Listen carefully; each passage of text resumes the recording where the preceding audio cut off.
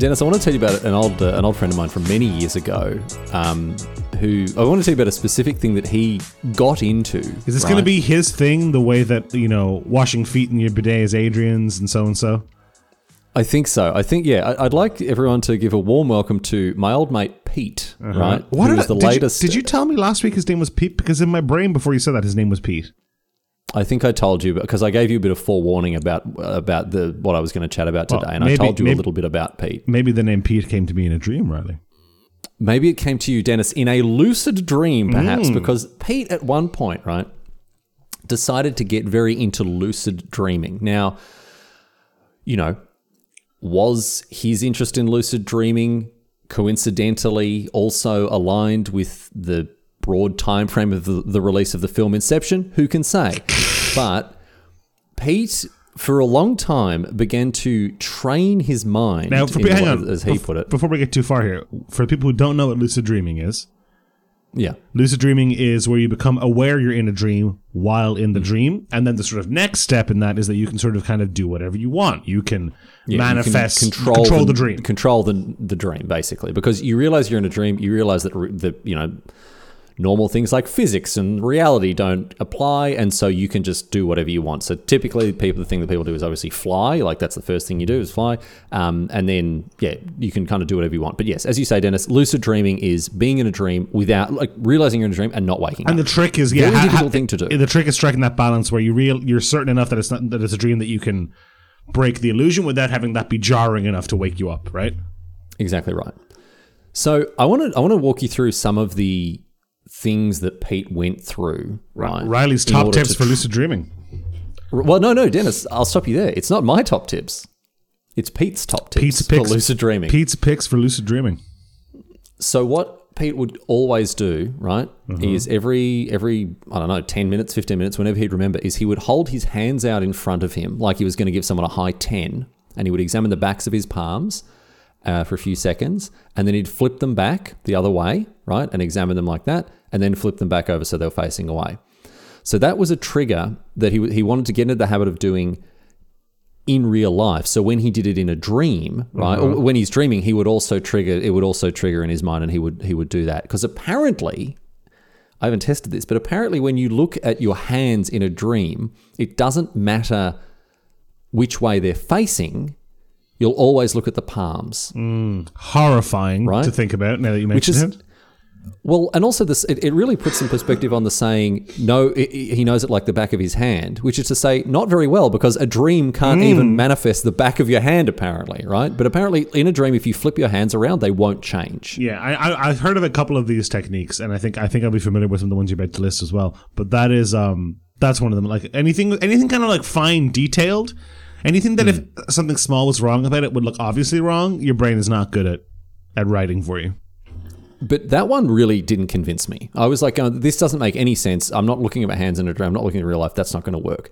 There was a different one that he told me. And this one, I actually, I didn't really get into this as much, but I remember one time in a dream, realizing I was in a dream, like, oh, quick, do the clock thing. And I did the clock thing and it worked, right? Okay. You can test this out next time that you are dreaming and you kind of realize it if you manage to not wake up. If you look at a clock in a dream and then look away for a second and look at the clock again, it will be completely different. The time will be completely different and the numbers will be in a different place and it won't make any sense at all. I've heard this works for more or less you look at a calculator, look at your phone, anything else like that. Anything that is to do with numbers or sequences or reading something. Have you ever had a dream about playing Magic, Dennis? Like the card game, you know? Yeah, but none of the cards have anything really written on them. You know what I mean? That's the thing. You look at it like, well, this doesn't. What is a lightning bolt? What if you can't read this at all? What does this card do? You know what I mean? Like anything that you're very intimately familiar with, you try to translate it into a dream, and it just doesn't work. Have you ever lucid dreamt?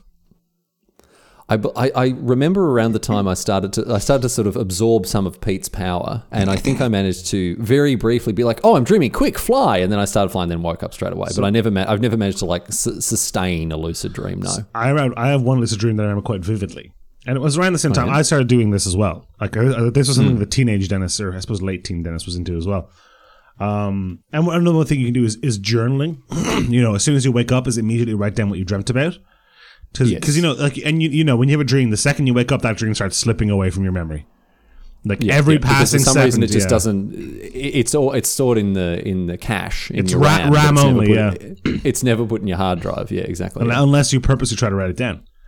And then, like you said, like Pete said, the main thing is to try to build habits into your real life that you would then naturally do in a dream as a result, and then that pops you.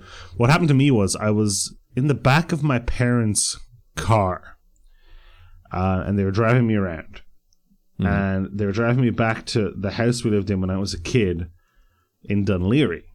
Very normal dream so far. I was a child in the dream, all fine. And I looked to my right, and there was a friend with me in the car. And that friend was my friend Andy. And I was like, okay, this is fine. And we were driving along. And then I realized I didn't meet Andy until after my parents had already moved away from Dunleary. Oh, a desperate plot hole there. Terrible. Yeah. The writers really should have thought of that one, because that's a plot hole that you'd need a huge plug to fit to. Exactly. What the hell? Exactly. So whatever about tips are, here we go. Look at the back of your hands because they might be screwed up. Try to read, look at a clock, or just basic plot continuity errors are also a good way. Yeah. And it was like a scene in a movie, dude. Like everything stopped, and like the walls around of the reality fell away. Like I was in like Rick and Morty, where they're like we never left the Shoney's. Like very much that vibe. Yeah. And I didn't even intentionally do this, but I rocketed into the air like 300 feet into the air immediately. I think this is just the natural reaction, right? That I say that I don't know what other people do when they think about like what they would do in a lucid dream, but I was just to think fly, right? But you can have all manner of fantasies and perversions you could bestow upon the reality in front of you, but instantly people just go into no clip mode. Yeah, exactly. They go God mode straight away. One of the things as well, I think, I can't remember many, because he had a lot of different techniques, but I remember one of them which was quite funny, because disappointingly you couldn't really see him do it, right? But one thing that he did as well is to continually try to get into these habits was just try to fly. So after looking at a clock, dangerous habit. I mean, is he like pushing his palms towards the ground as if he's trying to levitate like he's Magneto, or is he taking runs out of first story windows? Oh, that reminds me. He did push his palms into things, right? Because what was it?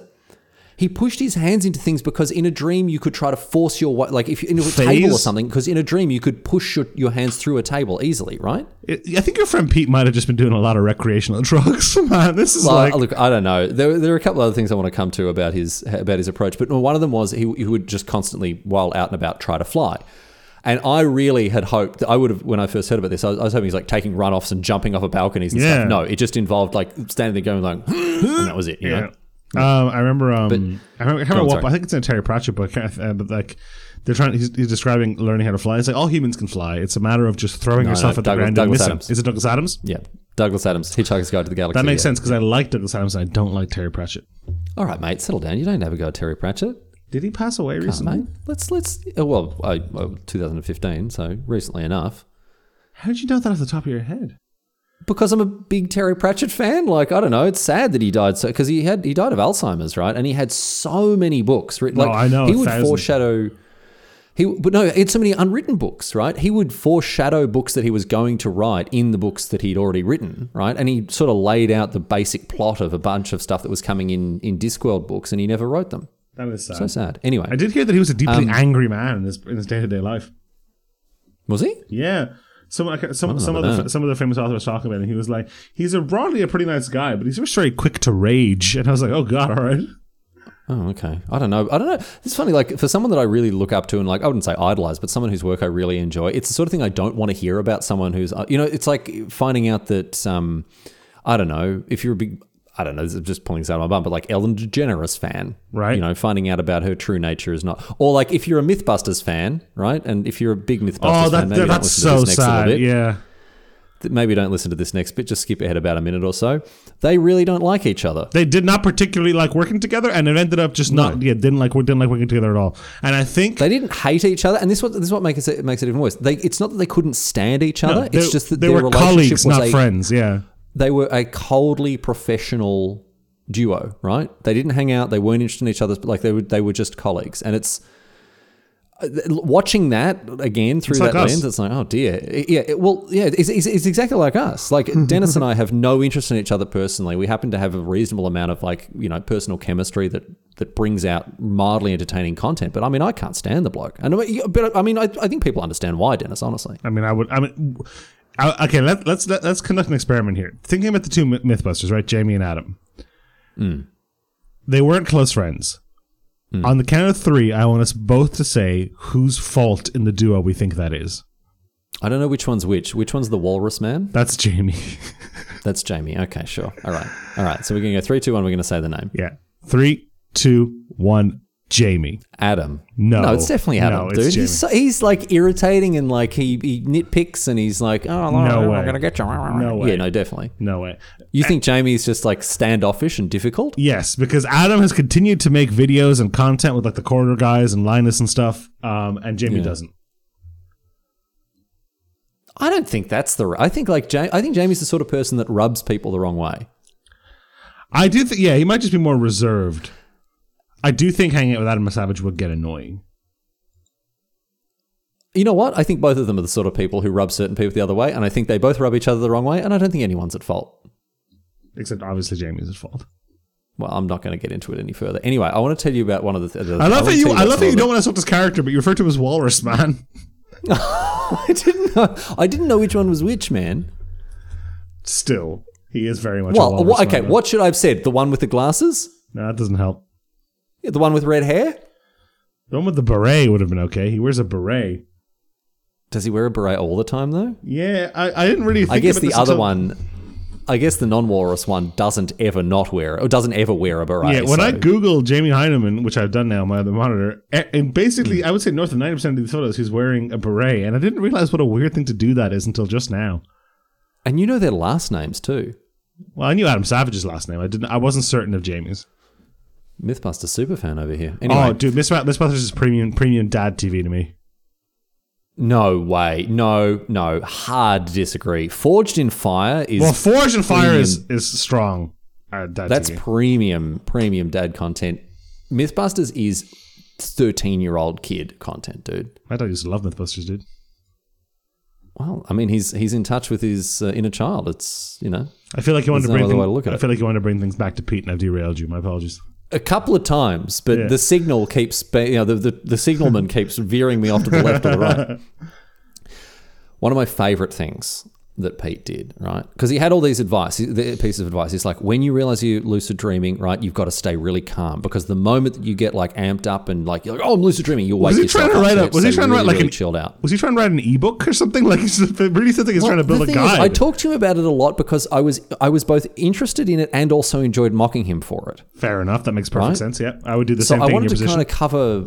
I needed to study all aspects of the mystery, really, and so it prompted a lot of conversation. But my favorite one is he used it as a justification to just nap constantly. Interesting tech. I don't know what the relationship there between lucid dreaming and like short naps is. Maybe it's more likely, or maybe he just wanted to get away with just being very lazy and be like, oh no, I'm not napping, I'm learning how to lucid dream. I do think it is more likely that if you're in a sort of a soft sleep, like not as deep a sleep. I do think I remember hearing that, but it does sound like a justification for just being like a lazy dude. Is it? But hang on, when you have that deep REM sleep, that good deep sleep, isn't that when you have all the wild dreams? Or is that when you're just totally zonked out? Think about it though, like I like, that sensation you get when you're starting to fall asleep, and your normal train of thought is like, it's not quite deliberate, like you're not like, next I'm going to think about this, but you can draw a thread of like, and then this, and then this, and then this, and then this, and then there comes a time... all of a sudden it's absurd and you... Well, there just comes a time where you can start to feel your hands sort of loosen on the wheel, But the train keeps going. Yeah. Mm-hmm. I think in that space. Sorry, back it up. I'm gonna pick you up on that one. Your hands are loosening on the wheel. Yeah. But the train keeps going. Dennis, why does this train have a steering wheel? Do you have a fundamental misconception as to how trains work? Riley, trains have steering levers. Trains have steering wheels, actually. My God, I just Googled it. Trains don't have steering wheels. It does. I'm sending it to you right now. There's no way that a train has a steering wheel. Incoming image on Discord. I will be fact checking this very, very closely. Don't you worry about that, exalted listener. Dennis is sending me something through here. Okay, it's coming up. That's okay. Well, that doesn't look all right. Well, he sent me a picture that says Cab View Holland on it. Yes. And it's definitely a wheel that looks to be in a train's cockpit. I'm going to send you a slew of further train steering wheels. You let me know. Okay, well that one's definitely. I can't. That one does just look like a steer. No, that one doesn't look like a steering wheel. The second one does. The third one just looks like one of those wheel. The third one looks like something you'd find on a submarine to open a pressure door. So it looks like some trains have steering wheels and some don't. Okay. I would imagine maybe it's on there just for the look of the thing to make it seem like the driver's doing something. You know what I mean? It might be when you have to switch tracks. It might just be that instead of a binary lever left and right. Yeah, I don't know enough about driving trains. Yeah, there's good money in driving trains. I've heard that there's especially good money in Ireland in driving trains, actually, because all the contracts for them are like really, really old, and they're like negotiated really, really well. So you make like an absolute killing if you're a train driver here and just never quit. I remember talking to someone who was still young enough to be very aspirational with, like, I want to, like in the sort of, I want to be a fireman type thing, right? Yeah, childlike way, yeah. I want to be a train driver. It's like, oh yeah, I like driving trains. They get paid $120,000 a year. I'm like, oh, why do you know? Like, that's a very mercurial reason to want to do something. Like, normally when kids want to be firefighters or race car drivers or whatever, it's not for the money. Yeah, no one's like, I want to be a chartered accountant. I'd like to be a divorce attorney. Yes. But this kid knew it all. So yeah, I don't know. I wonder if Brett ever became a train driver. We caught up about Pete this week. Next week we'll talk about Brett the train driver. See if he find out what Brett does at work. I'm not sure that Pete ever really got there with his lucid dreaming. It certainly had a deep influence on me because it's something that's remained with me for many years. I still remember how. It seems high up on the list of things you remember about Pete. Okay, let's go over some other things that I remember about Pete. He had a lip ring. Ooh, okay, Pete's some of Pete's choices, man. All right, keep going. He played basketball, so I used to go and score keep for his team with playing basketball. Him and Baz and Zach and the rest of them. That's a plus. So he played basketball. He was quite good, but he wore a shooting sleeve, which everyone would mock him for relentlessly because LeBron wore. Yeah, what is he, LeBron? My God. Yeah, exactly. Yeah, so that. But he also attempted to give himself the nickname Sir Clutch. Oh, hey, this guy sucks. No, he was great. I really liked Pete. I actually really liked him. And do you know what I really admired about him giving himself that nickname? What? He was totally shameless about it. He wasn't ashamed. He wasn't like, oh guys, I'd really like it. He was just like, Sir Clutch, baby. That's why they call me Sir Clutch. It's like no one calls you that, man. It's like, no, that's what they call me. Maybe that's okay. I really appreciated his just absolute no frills, no pretense. Just nope. They call me Sir Clutch. Who does, Pete? Who does? Who calls you Sir Clutch, Pete? Nah, it's just that people do. I don't know. The things you laid out to me about Pete all depend on his moment to moment like candor and attitude, and it could go either way.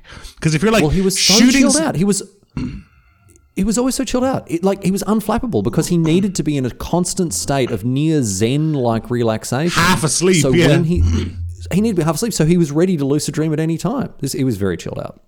Maybe he would have been okay to hang out with. You want to get him on the show?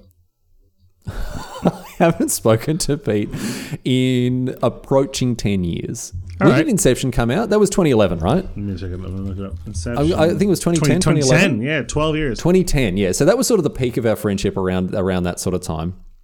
And then sort of it's trailed off, and I haven't spoken to him for a very, very long time. But I don't even know if he'd remember me that well, to be honest.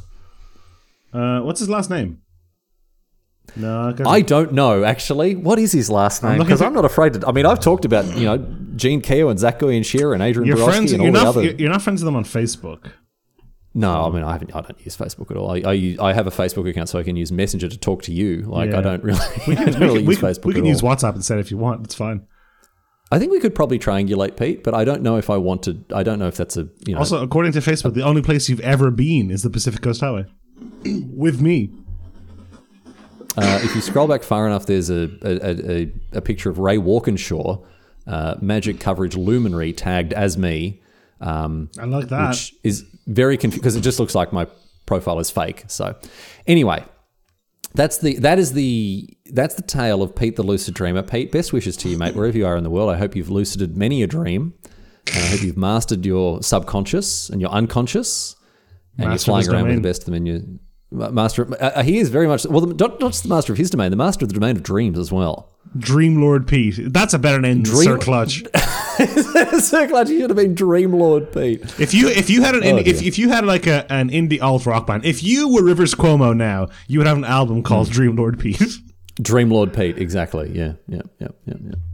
Riley, I want to talk to you about films about people. And most films are, Dennis. Yes, but I want to talk to you specifically. So there is a term, and I don't want to give it away because I want to know how you pronounce this. Okay. There is a term for a film that tells the story of the life of a person. A biography. Yes. A biographical picture. A biographical picture, yes. Or biopic. No. No, obviously it's a biopic. Some people say biopic. No, they don't. I did that as a joke. I did that for the same reason that I say anime. People say biopic, and probably this is not the topic because I saw a biopic recently. I want to talk about that. We're not doing a biopic topic. No, we're not doing a biopic topic. No.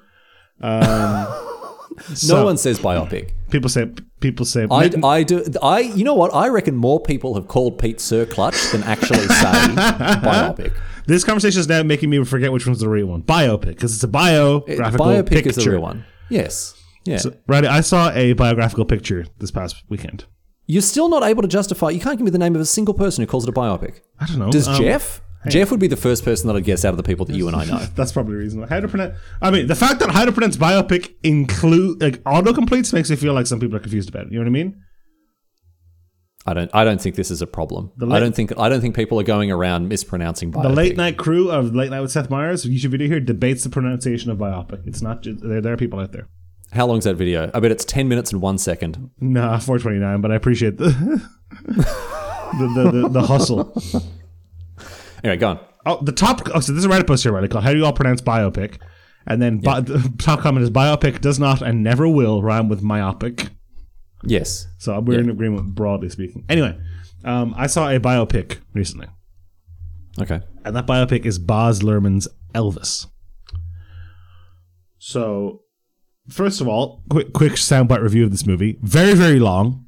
It's a Baz Luhrmann movie, so it's all style, very little substance. It's fun. It jump scared me a few times, Riley, and I think it would do the same to you. Okay, that's not something I expected to hear in a quick review of the film Elvis about Elvis. What? It jump scared specifically me, and I think it would jump scare specifically you as well. Oh, so this isn't a general jump scare. This is a Riley and Dennis jump scare? Exactly. So, can you give me the names of some other people who might be jump scared by it so I can try to determine what it is before you tell me? James Keating, I think, would be jump scared by it. Jeff would be jump scared by it. Moshi would be jump scared by it. So these are all colleagues of ours. Corbin would be jump scared by it, I think. Corbin also has done some work for Channel Fireball as well. I don't know. Does he leap out at some point and go, Star City Games? Close. Star City Games buy list. No? Towards the end of Elvis's career, he was coerced into doing a residency at a Las Vegas hotel called the International.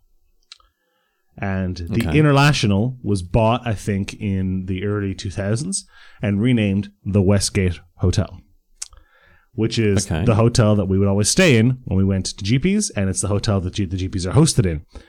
And because it's like a very bad portion of Elvis's life, you get these swooping shots of the hotel with the Westgate looming over you, and it's like, bonk. It's a Baz Luhrmann movie. There's no subtlety whatsoever. This like horrifying musical sting. And every time I just go, because I remember being like stuck there waiting for my flight to leave the next day and all this stuff. And it was because we've done a lot of work gigs at the Westgate. Was that the place where we hung out with Adam Savadan and he said that Jeff had a punchable face? That is correct, yes. That was in... not a punchable face, sorry, a bullyable face. Yeah, that was in the pool, wasn't it? It was in the pool. Adam, that's with the pool his in the shirt Westgate, off, yes. putting every single other bloke there to shame. Looked like he was chiseled out of diamonds. Adam Savadan looks like what I would lucid dream my body to look like. Adam Savadan looks like a character who in a high-end RPG, right? That someone has like spent 40 hours on making the best. He is the reverse Monster Factory. He is someone has Griffin McElroy and Justin McElroy have spent 40 hours making the most perfect looking human in an RPG character creator, and they ended up with Adam Savadan. He's even got the cool haircut. He's even got the sick haircut. Yeah. But yes, that is the Westgate. Yeah. So yeah, I felt particularly jump scared by the Westgate. But one to think about is Elvis is like probably one of the most famous people of all time. It's not hard disagree. Hard disagree. This is like when in 2001, I think the BBC released their 100 most famous Britons of all time, and number one I think was Shakespeare. Fair enough. Number two was Robbie Williams. That's loose. Surely it's like Henry VIII or something. Well, Charles Darwin, I would say as well. Probably get Elizabeth. I don't know that Charles Darwin's more famous than, unfortunately, Robbie Williams. I think you overestimate teenagers. Okay, but that's not what I'm talking about, Dennis, because in 50 years, people will still be studying Charles Darwin. They won't be listening to Angels by Robbie Williams. Well, the problem is that most people alive right now know who Robbie Williams is, I would say, especially in Europe. But there's far more people now than there was even 100 years ago. But that'll stop. Alexander the Great still has more people who have known about him over the broad. Even though there's 7 billion people on the earth today, more people have heard of Alexander the Great than the Head Start helps. Yeah, so that's what I'm saying. You're saying that Elvis Presley, one of the most famous humans like of all time. No, I say no. In 100 years, Elvis Presley will be a footnote to musical history. Okay, of all time so far. Okay, so we're going into. Yeah, I mean, you do have a huge population explosion on your on your side of this argument. Yeah. Yes, and I will accept it with the caveat that in time he will be eclipsed. Yeah, I agree. I think that's probably true. But Elvis has a global permeability that someone like Robbie Williams doesn't. Like people in I would say almost everyone in Japan knows who Elvis is, and I don't think that's true of Robbie Williams. I'm not putting Robbie Williams and Elvis on the Riley, same. I know you're a big Robbie Williams fan, but we need to go. I'm not putting them in the same tier. What I'm saying is they're in the same category of person whose fame is relatively fleeting and celebrity based. Oh yeah, right? anyone these aren't Julius Caesars. No, anyone post atomic era, yes, is different. I appreciate that. Yeah. Just because of the public consciousness and but then television and radio, like it changes the game completely. And the fact that there is a bigger population than ever before. So, but the problem is that like even Julius Caesar, like I'm sure people, vast swathes of people, and Julius Caesar was broadly speaking, owner of a large portion of the world at the time, right? There are people on other continents who generations have lived and died having never heard of him because they couldn't. There was no means. That's true. He wasn't globally famous for a long. Yeah. All right. I apologize. I'm taking a very Eurocentric view of the world. I should have said someone like Qin Shi Huang or something like that. Or like Genghis Khan. Genghis Khan's a much better example because he's closer to global in the sense that he got across. He made it to the Western world as well, yeah. Yeah, exactly, yeah. Okay. All right, well, okay, maybe Elvis is up there, but I still stand by it. I don't think he's got the staying power, is my point. No, I don't think he does. Elvis, anyway. No. I don't think any popular musician will, Like, even someone as big as Elvis. I just don't think, like, unless you are a Da Vinci... Right? Our century the 20th century has to have a Beethoven's though, right? And it's going to be the Beatles and Elvis. Okay, yeah, all right. I guess, yeah. If there is a contender for the Beethovens and the Mozarts of the 20th century, like let's say it's 25-25 today, right? What is 1900s music? It'll be split into pre-war music, which is largely forgettable even now, like Bing Crosby and stuff. And then Cosby. Bing Cosby. I love Bing Cosby on the Cosby Show. Did I mash Bill Cosby and Bing Crosby? Yes. Yeah. Bing Crosby. And like Rat Pack and stuff, I guess. I guess even that's put later. And then there'll be middle century, which is like Elvis and the Beatles. And then you'll get... Because the level of granularity we have right now with like 50s and 60s and 70s and 80s all feel different, that's going to wash away. It has to. That washes away completely, yeah. Like the example I give, I've talked about Mozart and stuff on my history podcast. Mozart wrote a bunch of different genres, right? He was a master of all these different genres of music, and today it's all just classical, right? Exactly. You don't have the sonata and the symphony and the concerto and the waltz and this and the that and all that sort of stuff. I think in 500 years there will be no difference to people between Elvis and like Led Zeppelin. A great point. And all the people arguing today about like grunge versus hard rock versus heavy metal. Nirvana and Green Day are the same band in 200 years. Like there's no way. Nirvana and Katy Perry are the same. Well, that's the thing I was going to say. I think something like Elvis and Spice Girls might be too far apart. because the instrumentation's very different. No, I disagree. I don't think so. I guess, but then I don't know. I'm like, oh, this Beethoven piece doesn't have any cellos in it. It's very different. I guess that's true. Like, would you be able to tell that? I don't think you'd be able to tell the difference between Vivaldi, Beethoven, and Wagner. If there weren't some of the most famous songs by any of them, no. And No, but stylistically, no. But I don't think you'd be able to even position them in time. No, definitely not. These are artists that are centuries apart, and I don't think you would be able. Like, if I played you Beethoven's Ninth, right? Everyone knows that one. Yeah. Did that come before or after Wagner's Ride of the Valkyries? Before. Yes, it did. But that was a coin flip. Like, I mean, It was a coin flip for you. It came up pretty well for you. You know. But like, I mean, but people nowadays study that in as a third level degree, and I wonder. I mean, that'll have to be the case. You'll have to have classical music, and then there'll have to be a name for what is now modern music, but won't be. All right. Then. Okay. You know what? Elvis. This was not what I wanted to talk about, but we were struck upon something quite interesting here, actually. I will concede that Elvis is one of the few musicians of the 20th century who actually may have the staying power that we're talking about here. Well, now I want to know. Concede that. What 5 artists do you think best encompass the 20th century? I think it's Elvis. I think it's the Beatles. I think there probably has to be someone like Louis Armstrong in there or something like that, right? Yeah. If we're gonna cross the breadth Or of Bill Crosby, somebody like that. Bill Crosby probably is up in the conversation. So I don't know if it's Sinatra or if it's. Well, the thing is, I worry Sinatra treads too much of the same area that Elvis does. Like, I'm basically trying to pick someone, like people that are kind of 20 years apart, right? Yeah, right. But the first 40 years of the 20th century have far less like seminal, because it's pre-public radio, really, right? Yeah, but then again, at that point, there were so many different types of jazz. There's blues, there's swing, there's big band, there's bebop. There's all these individual huge artists are harder to think of, I think. True. Okay. Because we've already filled. So we filled 3 of the slots already, right? Elvis and the Beatles both have mania with them. There's Beatlemania, and Elvis mania is a major theme of this. Yeah. So that's 3 slots. That's 3 slots. We've got Elvis. We've got the Beatles. I'm trying to think. I don't know who the other 2 are though. Queen. Very similar to the Beatles and Elvis. If you're 500 years in the future. I don't know. I don't know. Well, we're confident on 3 at least. Well, the other 2. I guess we'll leave up to debate. Yeah, I'm just waiting for you to ask me who the 3rd is, because I've got a gag lighting on this, and you're just not asking me. Who I thought it was Louis Armstrong. Who's the 3rd? Well, obviously it's Weezer, Dennis. Very good. Very good. Anyway, I love that it's. I love the idea that it's 20. It's like 2563 or whatever, and the 20th century can really mostly be defined by Weezer. And yeah, I just like the idea that, because you play like Civilization. In Civilization, you recruit great artists who create great works, which it helps your cultural victory, right? So, for example, you get Da Vinci, who gives you the Mona Lisa, or you get Michelangelo, who gives you David, or whatever. I like the idea that you can in Civilization 64, you get Rivers Cuomo, who gives you Buddy Holly, or you discover the internet or whatever, and the Sean Bean at the time goes, "What's with these homies dissing my girl?" Yeah, and that's the little quote that comes up. Why do they got a front? Why do they got a front, Dennis? Anyway, we're back on Weezer chat, which is a dangerous topic for us to be on. So, what did you want to talk about with this? What I did want to talk about is, there was two.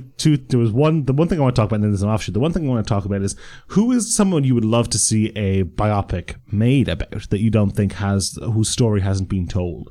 Who's a celebrity that you're like, oh God, I'd love to watch a 2-hour, 56-minute masturbatory film about them, because that's what Elvis is for Elvis fans, I think. Yeah, it is. Well, I have my answer. What's your answer? John Daniel. Really? I mean, that story's still being written. He could go. Anything could go off the rails right now. Well, I hope the most interesting parts of the story, for his sake, I hope the most interesting parts of the story are over for him, for sure. I was thinking, because the instant gag for me is that you'd be like, oh, well, Dennis probably wants to watch the Hideo Kojima story, right? Of course, yeah, that's what I was going to say. Yeah. And what reminded me then is Hideo Kojima's story has had a very, very interesting wrinkle in it in the past week. Have you heard about this? Oh, because he was accused of being the gunman in the Shinzo Abe shooting, right? Yes, Hideo Kojima has been misinformed. No, he hasn't been misinformed. Yeah. Misinformation has been brought out that he was the person who assassinated the former Prime Minister of Japan. Yeah. Which he, didn't. And it's just because people posted some photos of Hideo Kojima. I think it was it was on 4chan or whatever. And then it was on a couple of news websites. Well, a Greek news website picked it up and ran it from there, and yeah, with Kojima Productions news put out cycle being what it is. Kojima Productions had to put out a statement being like misinformation is a real threat to our society, and I was like, this feels like a Metal Gear Solid game promo though. Yeah, it's like they put that out. It's like, yeah, we know we played Metal Gear Solid 2. Yeah, exactly. Yeah. And it's like, did Hideo Kojima assassinate Shinzo Abe just to promote Metal Gear Solid 6? just to promote the Metal Gear Solid 2 remake that's coming out? Yeah, exactly. You never know, dude. I'm trying to think who would be interesting. Because I think John Daniel would be fantastic because his story, especially in his early years, is full of tragedy. It's a terror. Like that bloke got through so much, like an abusive household when he was young, drug abuse when he was older, and I mean, dance music. He's been through the ringer. So from a purely like, human story, learning how, and then he's gone on to become one of the most gifted musical artists. Well, okay, there's our fourth person. So we've got Elvis, we've got the Beatles, we've got Weezer, and we've got the Mountain Goats. I mean, that's easy for me. What would the the movie would be called about John Daniel, I think? Go on. I think you'd have to just call it The Goat. Get out of town. That's awful. That's great. I think he'd hate that. I don't know him very well, but I think he'd hate that. You don't think he wants to be called the GOAT? You don't think he's like you don't think he's got his shooting sleeve on? He's sinking 3-pointers. Like, oh, that's why they call me the GOAT. That's why they call me the GOAT. He puts his shooting sleeve on when he's smashing out those chords on his old court guitar. I don't think so. I think he plays more Magic than music nowadays. That's yeah, exactly. So the back half of the back half of the biopic gets a little more boring because he's like, oh, what's this, MTG Arena? Sounds interesting. I'll give it a go. Friday night, you might get a cameo in the back half of that biopic. He's watching a YouTube video, watching a stream. Oh, yeah, some coverage. And it's me going, hello, everyone, welcome to this week's episode of the Arena Boys. Da, da, da. Yeah, exactly right. Oh, man, I still can't deal with the thought that John Daniel has consumed any of my content ever. My favorite thing is forcing Riley's brain to like overcome this cognitive dissonance of clashing 15-year-old Riley and 30-year-old Riley together, and it does not. I just don't tweet anymore. I just don't tweet anymore, Dennis. The risk is too high. The risk is too high. There's John Daniel interacting with it. It's too much risk. He might say it. He might not have muted me. I haven't checked. It's terrible. There's no one from history you'd want to have. Doesn't have to be a modern celebrity. Oh, okay, all right. Well, if we talked about this a little bit when we talked about Hamilton, I think, didn't we? I'm trying to think about like other really, really fascinating stories. Georg Elser, but there is a biopic about him, and it's actually pretty well done. So it's called, I think in English it's called 13 Minutes. I think you should watch that. It's very, very good. Mm-hmm. Maybe one about like Mozart that wasn't terrible and mostly made up. Like Amadeus is? Amadeus is just awful, yeah. It's a fun movie. It's not a very educational film. Now I'm just going through bad biopics. Now I'm just going through like ones like I want to see remade. No, okay. So an entire... You know what, actually? A biopic of Alexander the Great. There is one with Colin Farrell, right? Is there? I mean, I was joking, but yes, there is. Oh, okay. I haven't seen it. There's a funny thing about that film where he plays Alexander the Great. And Angelina Jolie plays his mother. Okay. And they were like, hey, can you do a sort of Mediterranean, Macedonian, Greek accent? And he was like, no. So all the Macedonians have Irish accents in the movie. Okay, that's pretty good. Yeah. It's just they're like, we don't know what this sounded like. Could have been this. And it's like, well, I think we have a pretty good idea of what this sounded like, but okay. Well, I mean, it's interesting because in Assassin's Creed Odyssey, right, which is set obviously in the period before Alexander the Great, all of the actors were Greek. All the voice actors were Greek. They have Greek accents, and it adds a lot. Even though they're speaking English, like it adds a lot to hear them actually speak in Greek accents. Sort of throatier, chunkier speak, yeah. Well, I mean, I'm not using those adjectives to describe it. They're just Greek. Like they just sound like Greek people. I'm fine with describing them that. But the people from where I come from, right? They always sound like they're sending coded messages to sleeper agents. So it's fine. I'm not gonna people sound different. It's okay. I don't know what do English people sound like. There's a video actually. There's a YouTube video of what English sounds like to foreigners. that Italian song. What's that one? Oh yes, yeah. We talked about. Oh, you've told me about this years ago. Yeah. Yeah. There's a song by I think he's an Italian artist. Yes, and it's gibberish. Like but it sounds like it sounds like what English sounds like to someone who doesn't speak English. You know when you like soften your eyes a little bit and sort of unfocus them. If you do that with your ears, basically, the song sounds like it's just a normal song playing in the background. And a lot of songs, like when you don't know the words, it's gibberish anyway. It's about yeah, exactly. Yeah. Yeah, I'm trying to think if there's anybody who. Yeah, but we should watch the Alexander movie. It's legendarily bad. I rented it from Extravision when I was a child and I didn't finish it because I used to love, like, you know, Greco-Roman history and myths and all that kind of thing. Yeah, of course, yeah. And Alexander the Great kind of skirts that line sometimes a little bit. No, look, I don't. I'm trying to think of other people that I would. Oh, here we go. You want a good one? Ignaz Semmelweis, right? Where here? These my deep goodness. cuts, man. Ignaz Semmelweis has saved just a colossal, an incalculable number of lives. Do you know why? He came up with this invention, and you're never going to believe it, right? Do you know what he discovered or thought of or invented the idea of doing? Washing your hands before treating sick patients as a doctor. We were talking about this the other day because we were talking about like people are saying, you know, like you guys were saying, oh, we should eat, you know, what Paleolithic men ate, and you know, all this high fructose corn syrup is what's killing people and stuff. And then I love the idea that, like, oh yeah, 1900s medicine's way better, 1800s medicine's way better, and people are like, yeah, I don't know what could possibly be causing all this typhoid. Should you wash your hands before you cut the scalp? Nah, it's probably fine. It's probably fine. No, Dennis. No. It's not even, no, it's probably fine. It's like, no, of course I didn't. How dare you impugn my cleanliness? How dare you it implies that you're unclean, right? By suggesting that I need to clean my hands.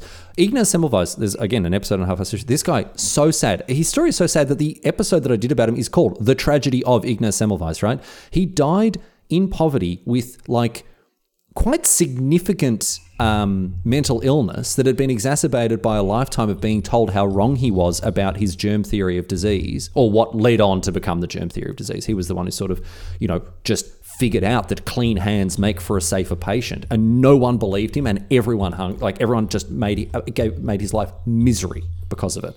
That'd be a fascinating story. There's also the guy, I can't remember their name now, who proved that stomach ulcers are caused by bacterial infections. Which one?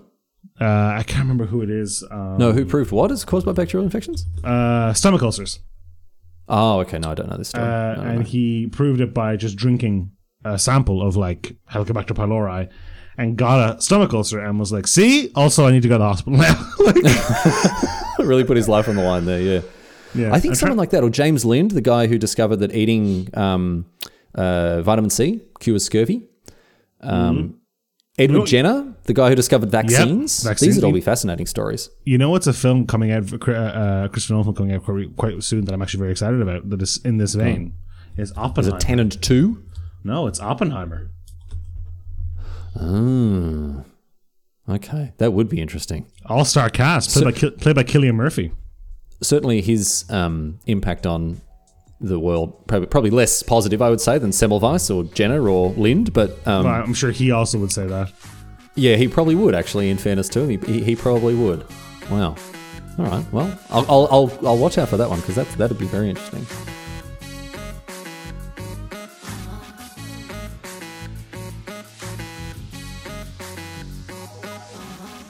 Thanks for listening to this week's episode of Have a Listen to This. We do hope you've enjoyed the episode, and hey, if you haven't, doesn't matter. The download numbers show up all the same, so whatever, suckers. But if you did enjoy this show, please tell your friends about it, and look, tell people that aren't your friends, tell acquaintances and even your enemies. Again, the downloads show up all the same. And if you want to support the show, if you really like the show this much, you can support us on Patreon, patreon.com/have a listen to this. You get access to behind the scenes stuff, early access to episodes, all sorts of things. We are definitely in this for the money, not for the love of the game or anything like that. So head over to Patreon and help us get them rookie numbers up.